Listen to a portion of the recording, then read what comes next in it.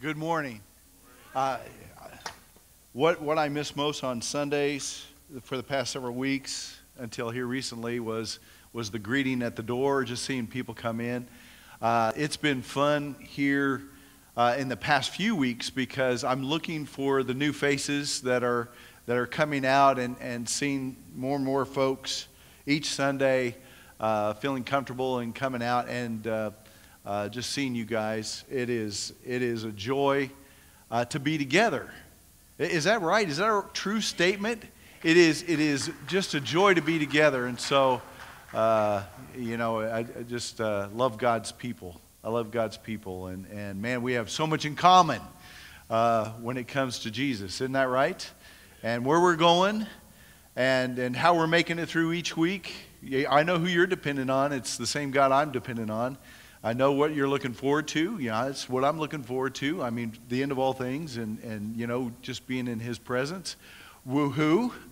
Or an amen to some of us, right? To those who are on the camera or in front of your screens, but we're missing you. And our continued message is when you feel safe and good. Part of my prayer this week is God, just protect us from that virus. And watch over us and keep us safe as a body. It's been a prayer for several months.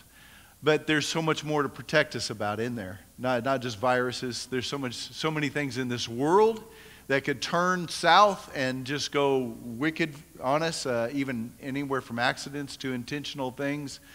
The world's not easy to live by, is it? The world, watching news at night, how many of you are avoiding the news right now? Just, boy, I don't want to watch anymore. I can't take anymore. I'm there. I just, Linda has it on. She's pretty avid news watcher, and I just go to another room. I don't want to hear it. I hide from it. I'll watch it for a while, but then I'll run to the other direction. I don't know. We were just in Daniel, right? And how many of you just took the time and tried to think, well, what would it have been like to live under those circumstances? What were the circumstances? Well, let's see. Daniel was taken out of what he was comfortable with. He was taken out of the kingdom he was familiar with, which was God's kingdom, taken away from the temple where God dwelt and where he worshiped. And he was taken into a foreign country. Not just a foreign country. He was taken to an ungodly, not his God anyway, an ungodly place. And he lived under those circumstances. Well, let me see. And they were creating laws that said, hey, you need to, when you hear the music, bow down and worship this idol, which was absolutely contrary to everything he believed in. I'm not going to bow down to that idol. And also he was told, you don't pray. You don't pray to anybody but to our ruler. You only pray to Darius. What would you do? Would you continue to stand? Would you continue to be faithful? I mean, the encouragement in there was those guys, those young men, stood and did not budge. They stayed faithful to their God through all circumstances. What about you and I, though? How do we live? How should we live? And that was kind of the question I approached is after leaving Daniel and now going back into the New Testament, I'm turning to Paul, and matter of fact, the 6th chapter of Ephesians. We're going to spend the rest of the summer in that chapter, 6th chapter of Ephesians. Before we do, are you familiar with the book of Ephesians? It's one of those easier reads, I think, and the content will get you a little pumped. It'll go woohoo throughout, right? Especially in the first 3 chapters. There's amens all over the place because God has provided. He's blessed us. He's predestined. He's laid it out for us. And chapter 2 begins by saying, hey, this is where you were. You were dead in your trespasses and sins. You with me? It's just telling us who we are. As we're reading, Paul's writing to the Ephesians, we could read and say, yeah, that's us. Because that's who we are. We were dead in our trespasses and sins, but now we're alive to God through Jesus Christ. Isn't that right? Woohoo, amen? Yeah. So Ephesians in the first 3 chapters even goes to the place that says, once you were not a people, but now you are a people. Woohoo! that's our identity. Just the fact that we says we belong to Him. We are right with Him. That's great news. Beginning of chapter 4, Paul begins this section 4, 5, and 6 of saying this is how you ought to live. Matter of fact, 4 verse 1 basically says, hey, listen, now, live worthy of what you received. Live worthy of the calling. Hey, you've answered the call. You received Christ as your Savior. No longer dead in your sins, but alive in Christ Jesus. That's who you are. How should I live? Okay, just live worthy of that. Woo! Live worthy. And we spend our lives pursuing that. I mean, that's who we are. Believers in Christ, it is our pursuit to live worthy of what God has done for us. The love He's revealed to us through Jesus. His death, His resurrection. That is our life now. Live worthy of that. He goes on to say it. Okay, what does that mean? Well, he goes on, he continues to say, don't live any longer what you came out of. Don't live concerning the things of this world. Okay, don't live as the Gentiles, he says, but that means don't live in that constant sinfulness. Instead, don't live in that darkness. Be children of light. Be children of the light. Be children of God. Represent Him. And so in 4, 5, and 6, it lays out what that's like up through verse 9. And then in our passage that we're going to be working on for a little while, in chapter 6, he comes to a grand conclusion. If you're reading through this book, matter of fact, I always encourage you to read some passage. Just read through this book of Ephesians. 6 chapters, not hard. You can read it through in a week, one a day. You have an extra day to sleep in or something. But 6 chapters. Read it once, read it twice, read it again. Write down questions. Absorb Ephesians because it begins with this is who we are. This is how we ought to live. Again, in that chapter 6, it comes to a great conclusion. I almost see Paul getting pumped and writing, just concluding this and with a charge and a challenge. So let's read. Today I'm just going to bite off the first 3 verses for you this morning. 10, beginning verse 10 through verse 13. Here's what Paul says. Finally, meaning he's leading towards the conclusion of this letter. He says, be strong in the Lord and in His mighty power. Put on the full armor of God so that you can take your stand against the devil's schemes. For our struggle is not against flesh and blood, but against the rulers, against the authorities, against the powers of this dark world, and against the spiritual forces of evil in the heavenly realms. Therefore, put on the full armor of God, so that when the day of evil comes, you may be able to stand your ground. And after you have done everything, to stand. To stand. The armor of God. If you know Paul and his circumstances, especially in this letter, he's imprisoned. Paul knows soldiers. Matter of fact, if you were living in that time, you would everybody's seen a soldier, but Paul's probably seen soldiers more so because he's under house arrest. There's more than likely there's 1 or 2 guards that's always around his house, and whether they're suited up for battle, but he's familiar with what it looks like to be suited up for battle, and he's laying out this idea that you as a believer in this world, like there's darkness in this world, there's evil in this world, but now you've been called to light and you're living for God. Guess what? There is conflict going on. So what he says to these Ephesians at the very last, he said, put on that armor.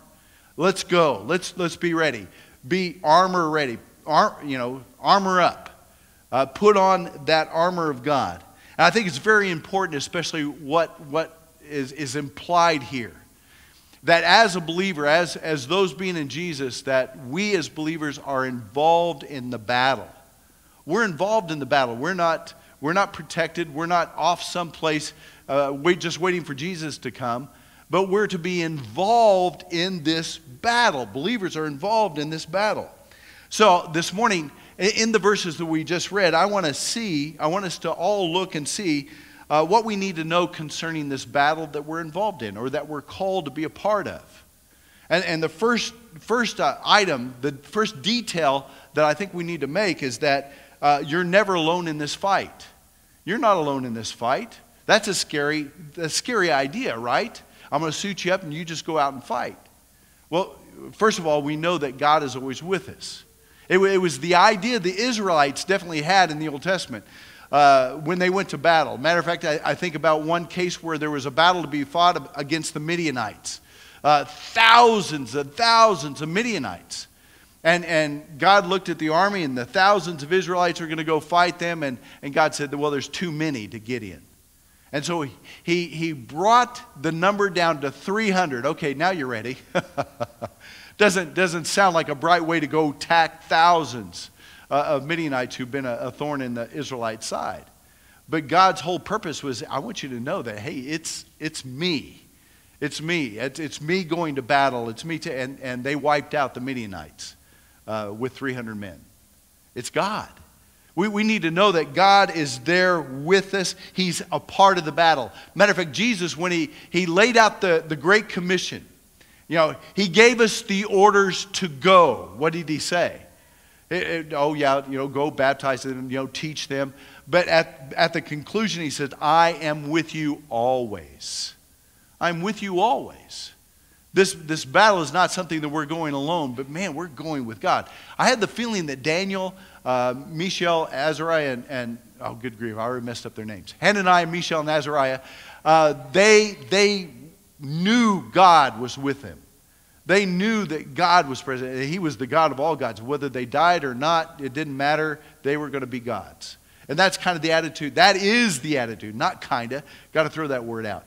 That is the attitude that we need to carry with us. He is always with us. And not only that, okay, God and Jesus, that's great. We're still not alone. Even just with them. I mean, that's great.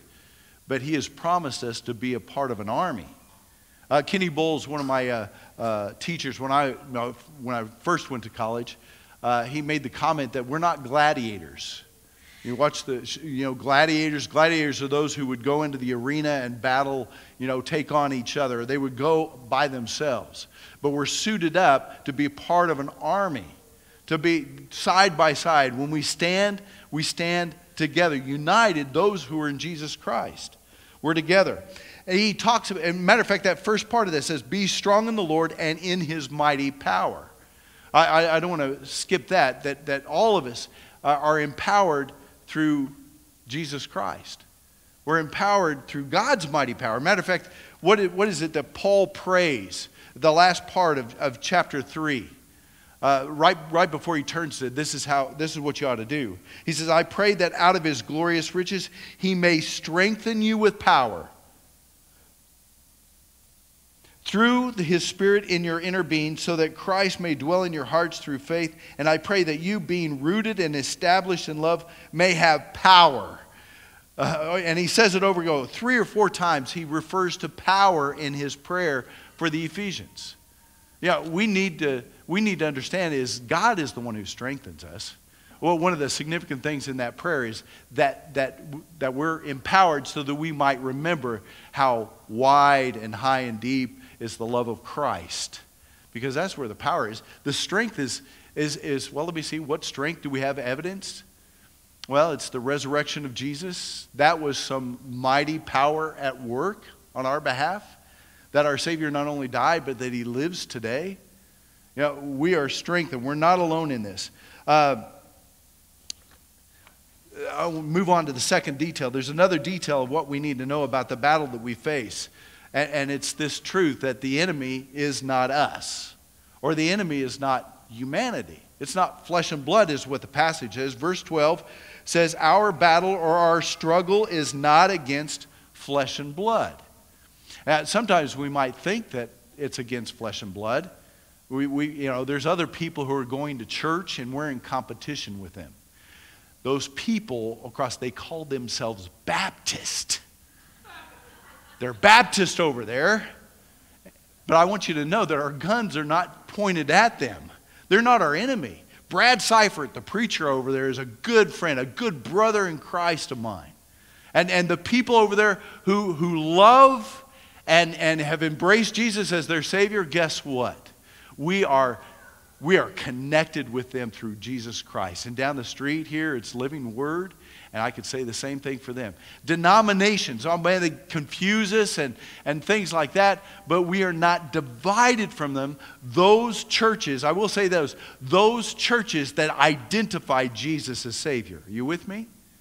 Those who identify Jesus as their Savior, they are brothers and sisters in Christ. And so we pray for them and we love them, and they're not against us and we're not against them. I also need to say that Paul in chapter 5 talks about relationships, all the relationships that we're a part of. Your husband or your wife, they are not your enemy. Your children are not your enemy. Matter of fact, what it lays out is that we are to, especially within the church, and in here we're not against each other. Matter of fact, what we're called to is to love one another, right? Remember that? That's a continued message we need to remember. Even those that frustrate us, or that we're not seeing the same, or we're not understanding maybe the direction we ought to go, and doing some things that, oh wow, I think we ought to do something different, that we are to love one another. I think that means we need to talk a lot more and share and in our lives and things like that, but we're not each other's enemy. And even more so, probably where our minds go, what about the atheist? What about the person sitting at home saying, man, we are wasting our time? And have you ever been around a person that just hates Christians? I hate I remember, actually it was a past minister that was here, talked about being in a barber shop, and the guy in the barber chair was just talking away just about how those Christians, they waste their time, and man, they're actually a detriment to our community. And Daryl Boston spoke up. Daryl Boston spoke up, says, you have no idea what the church represents. An atheist is not my enemy. He might hate me and despise me for what I believe and what I do in my life, but he's not my enemy. Who is our enemy? Verse 12 continues on. Here's our struggle. It is against the rulers, against the authorities, against the powers of this dark world, and against the spiritual forces of evil in the heavenly realms. Well, who's that? The power and the authority. Let me think about that a little bit, because we just went through Daniel. And I think, well, who was the power and authority to Daniel? Well, it was Babylon. It was later on, it was going to be the Persian and the Medes and Persians as they came in. And even as they looked at, later on, it was going to be, what was represented by the leopard and the 10 heads and the wings. It was going to be Greece. This is the authority and the powers. Matter of fact, we go into the Old Testament, who was the authority and powers then? Well, it was the nations. It was Egypt. It was the nations they attacked. But all those nations have been wiped out, and there is one kingdom that stands eternal now. That stands eternal. Now, for the Ephesians, who could they be thinking about as authority and powers? Or in other scriptures might say principality and powers. Who would it be but the Romans? And they were all over. Well, there's the enemy. It's those Romans. It's Nero. It's Domitian. It's these wicked rulers. They're the enemies. Have you ever done that with politicians? I know who the enemy is. It's the one I'm not going to vote for. And I've done this a lot lately. I'm not voting for that one, but I'm voting for the lesser of two evils. Have you ever done that? I would like to be encouraged, excited by one, but there's not too many I see as a true believer in Jesus Christ. And so I feel like I'm voting for the lesser of two evils sometimes, whether senators or otherwise. When it came to the Ephesians, it would have been the Romans, but that's not who Paul was talking about. Matter of fact, if you continue, the whole thing is a description of our enemy. It is the principalities and powers or authorities against the powers of this dark world and against the spiritual forces of evil in the heavenly realms. Basically, the true enemies were no longer the Romans. It's no longer, those in power. but the spiritual powers that lurked behind the human faces of the authorities and empires of this world. It's the darkness that you came out of. It's the darkness that you were called out of. Now living in Christ, it was that darkness that existed in you. It's the same darkness that's working in this world, that's working in the nations like North Korea or Turkey or Iran or Al-Qaeda even. It is the evil forces that's working behind those. You know, we are people of light, and the rest of the world, the flesh and blood, have the potential to come to know the light. Isn't that right? Flesh and blood, they are not our enemy, but the darkness of this world, the evil of this world, the principality, it mentions the devil and his schemes. Are you familiar? The devil and his schemes, there are a couple of definitions remind me of who the devil is and how he kind of defines his schemes. Number one, he's an accuser.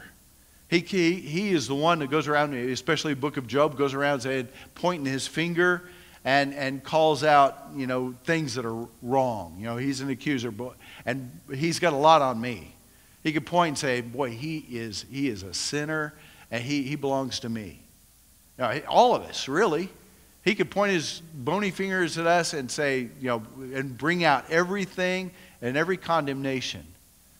But, you know, he's an accuser. He's also a deceiver. He's a liar. Do you see how the world around us is just absolutely deceived?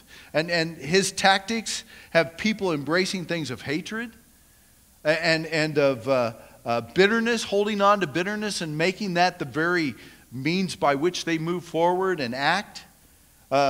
Things of deceitfulness and arrogance and pride, and man, it's in every way. He's a deceiver. He's a vile, vile enemy. And the fact is that even in Ephesians, I think it's important to note this, that we're talking about a great enemy, but we have a great God. And in Ephesians, he's already won the battle. He's won it in you. Back in 5:8, he says, "For you were once darkness, but now you are light in the Lord. Live as children of the light." In verse 11, he comes along and says, "Have nothing to do with the fruitless deeds of darkness, but rather expose them." You see, he's already won a battle in you. And the truth is, he's already won the battle.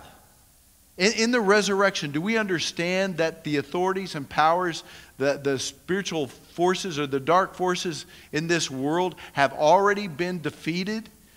It's kind of different to think that we are fighting and battling against a defeated enemy. Paul said that to the Colossians, chapter 2, verse 15.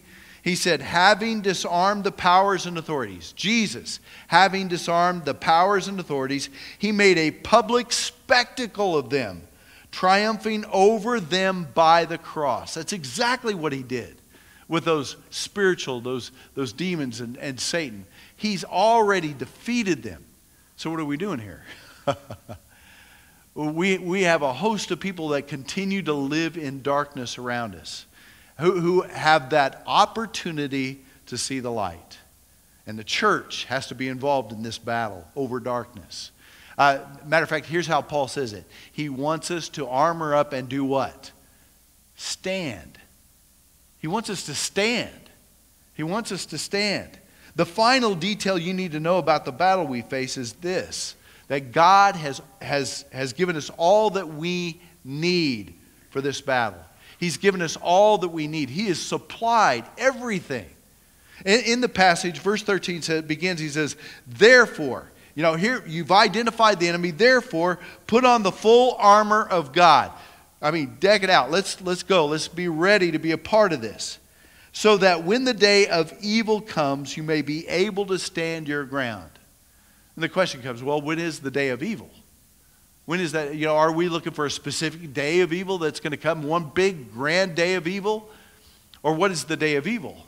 I believe that he was speaking to the Ephesians, and they saw their day of evil. There amongst the Romans, amongst the emperors and persecutions and things, there was days of evil, days of temptation as well.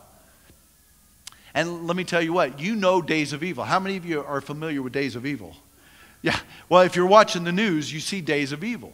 Even in our own community, you know days of evil, things that you are facing that on one part of the days of evil is when temptation comes hard upon you. And it might be the hardest time for you to be standing as a believer. When you're called to stand, that day of evil is going to be attacking, right? Or it might be other circumstances where you are threatened. That's a day of evil. The days of evil are real. Matter of fact, back in chapter 5, it comes up and he says in verse 15, be very careful then how you live, not as unwise but as wise, making the most of every opportunity, because the days are evil. Are you familiar with that? Are you weary from this world around us? Are you weary? I do believe this is a true statement. It just seems like this world is becoming more and more ungodly. And I believe I heard the same thing from my dad. He believed all his life that it just seemed like the world is getting more and more ungodly. And the good news, that God's going to end it all.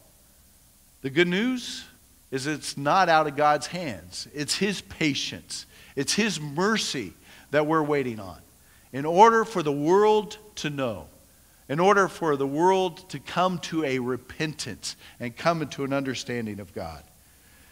God has equipped us for this battle, this struggle that's laid out in this passage. And matter of fact, he lays out in the verses that follow that we're going to be unfolding the rest of this summer, each of these, let's talk. He talks about the belt, he talks about the breastplate, the shoes, the shield, the helmet, and the sword. If you want to know more details, read ahead. Chapter 6. What is the belt? What is that sword? What is the shield? What is all that? And you'll see what the sermons are coming here. Matter of fact, I'll let you know here in a couple weeks, Kevin is going to have an opportunity to preach one of these items. And also Michael Berg, who's here this morning, he's going to have an opportunity to preach one of these and coming up. So pray for them. But this is an opportunity. I think it's important. I want to be ready. I want you to be ready and prepared. I want to see a fully armored congregation. Are you with me? I want to be a fully ready, prepared army for God who's already won the battle. Are you with me? I believe that's the Ephesians conclusion as well. Because this great climactic said, hey, people, suit up. And they were saying, amen, let's do this. I want to live a life worthy of the God who saved my soul. So just to review where we've been. The first fact is this. You were never alone in this fight. You're never alone. We're together in this. Pray for one another. Encourage one another. Suit up. And the enemy is not flesh and blood. The enemy is well known in this world. If you're watching and seeing the disgust and those who are causing you to be angry, instead pray for them because they have the opportunity in that they're obviously present in the darkness, but they be called into the light. And maybe we had that opportunity to bring them there.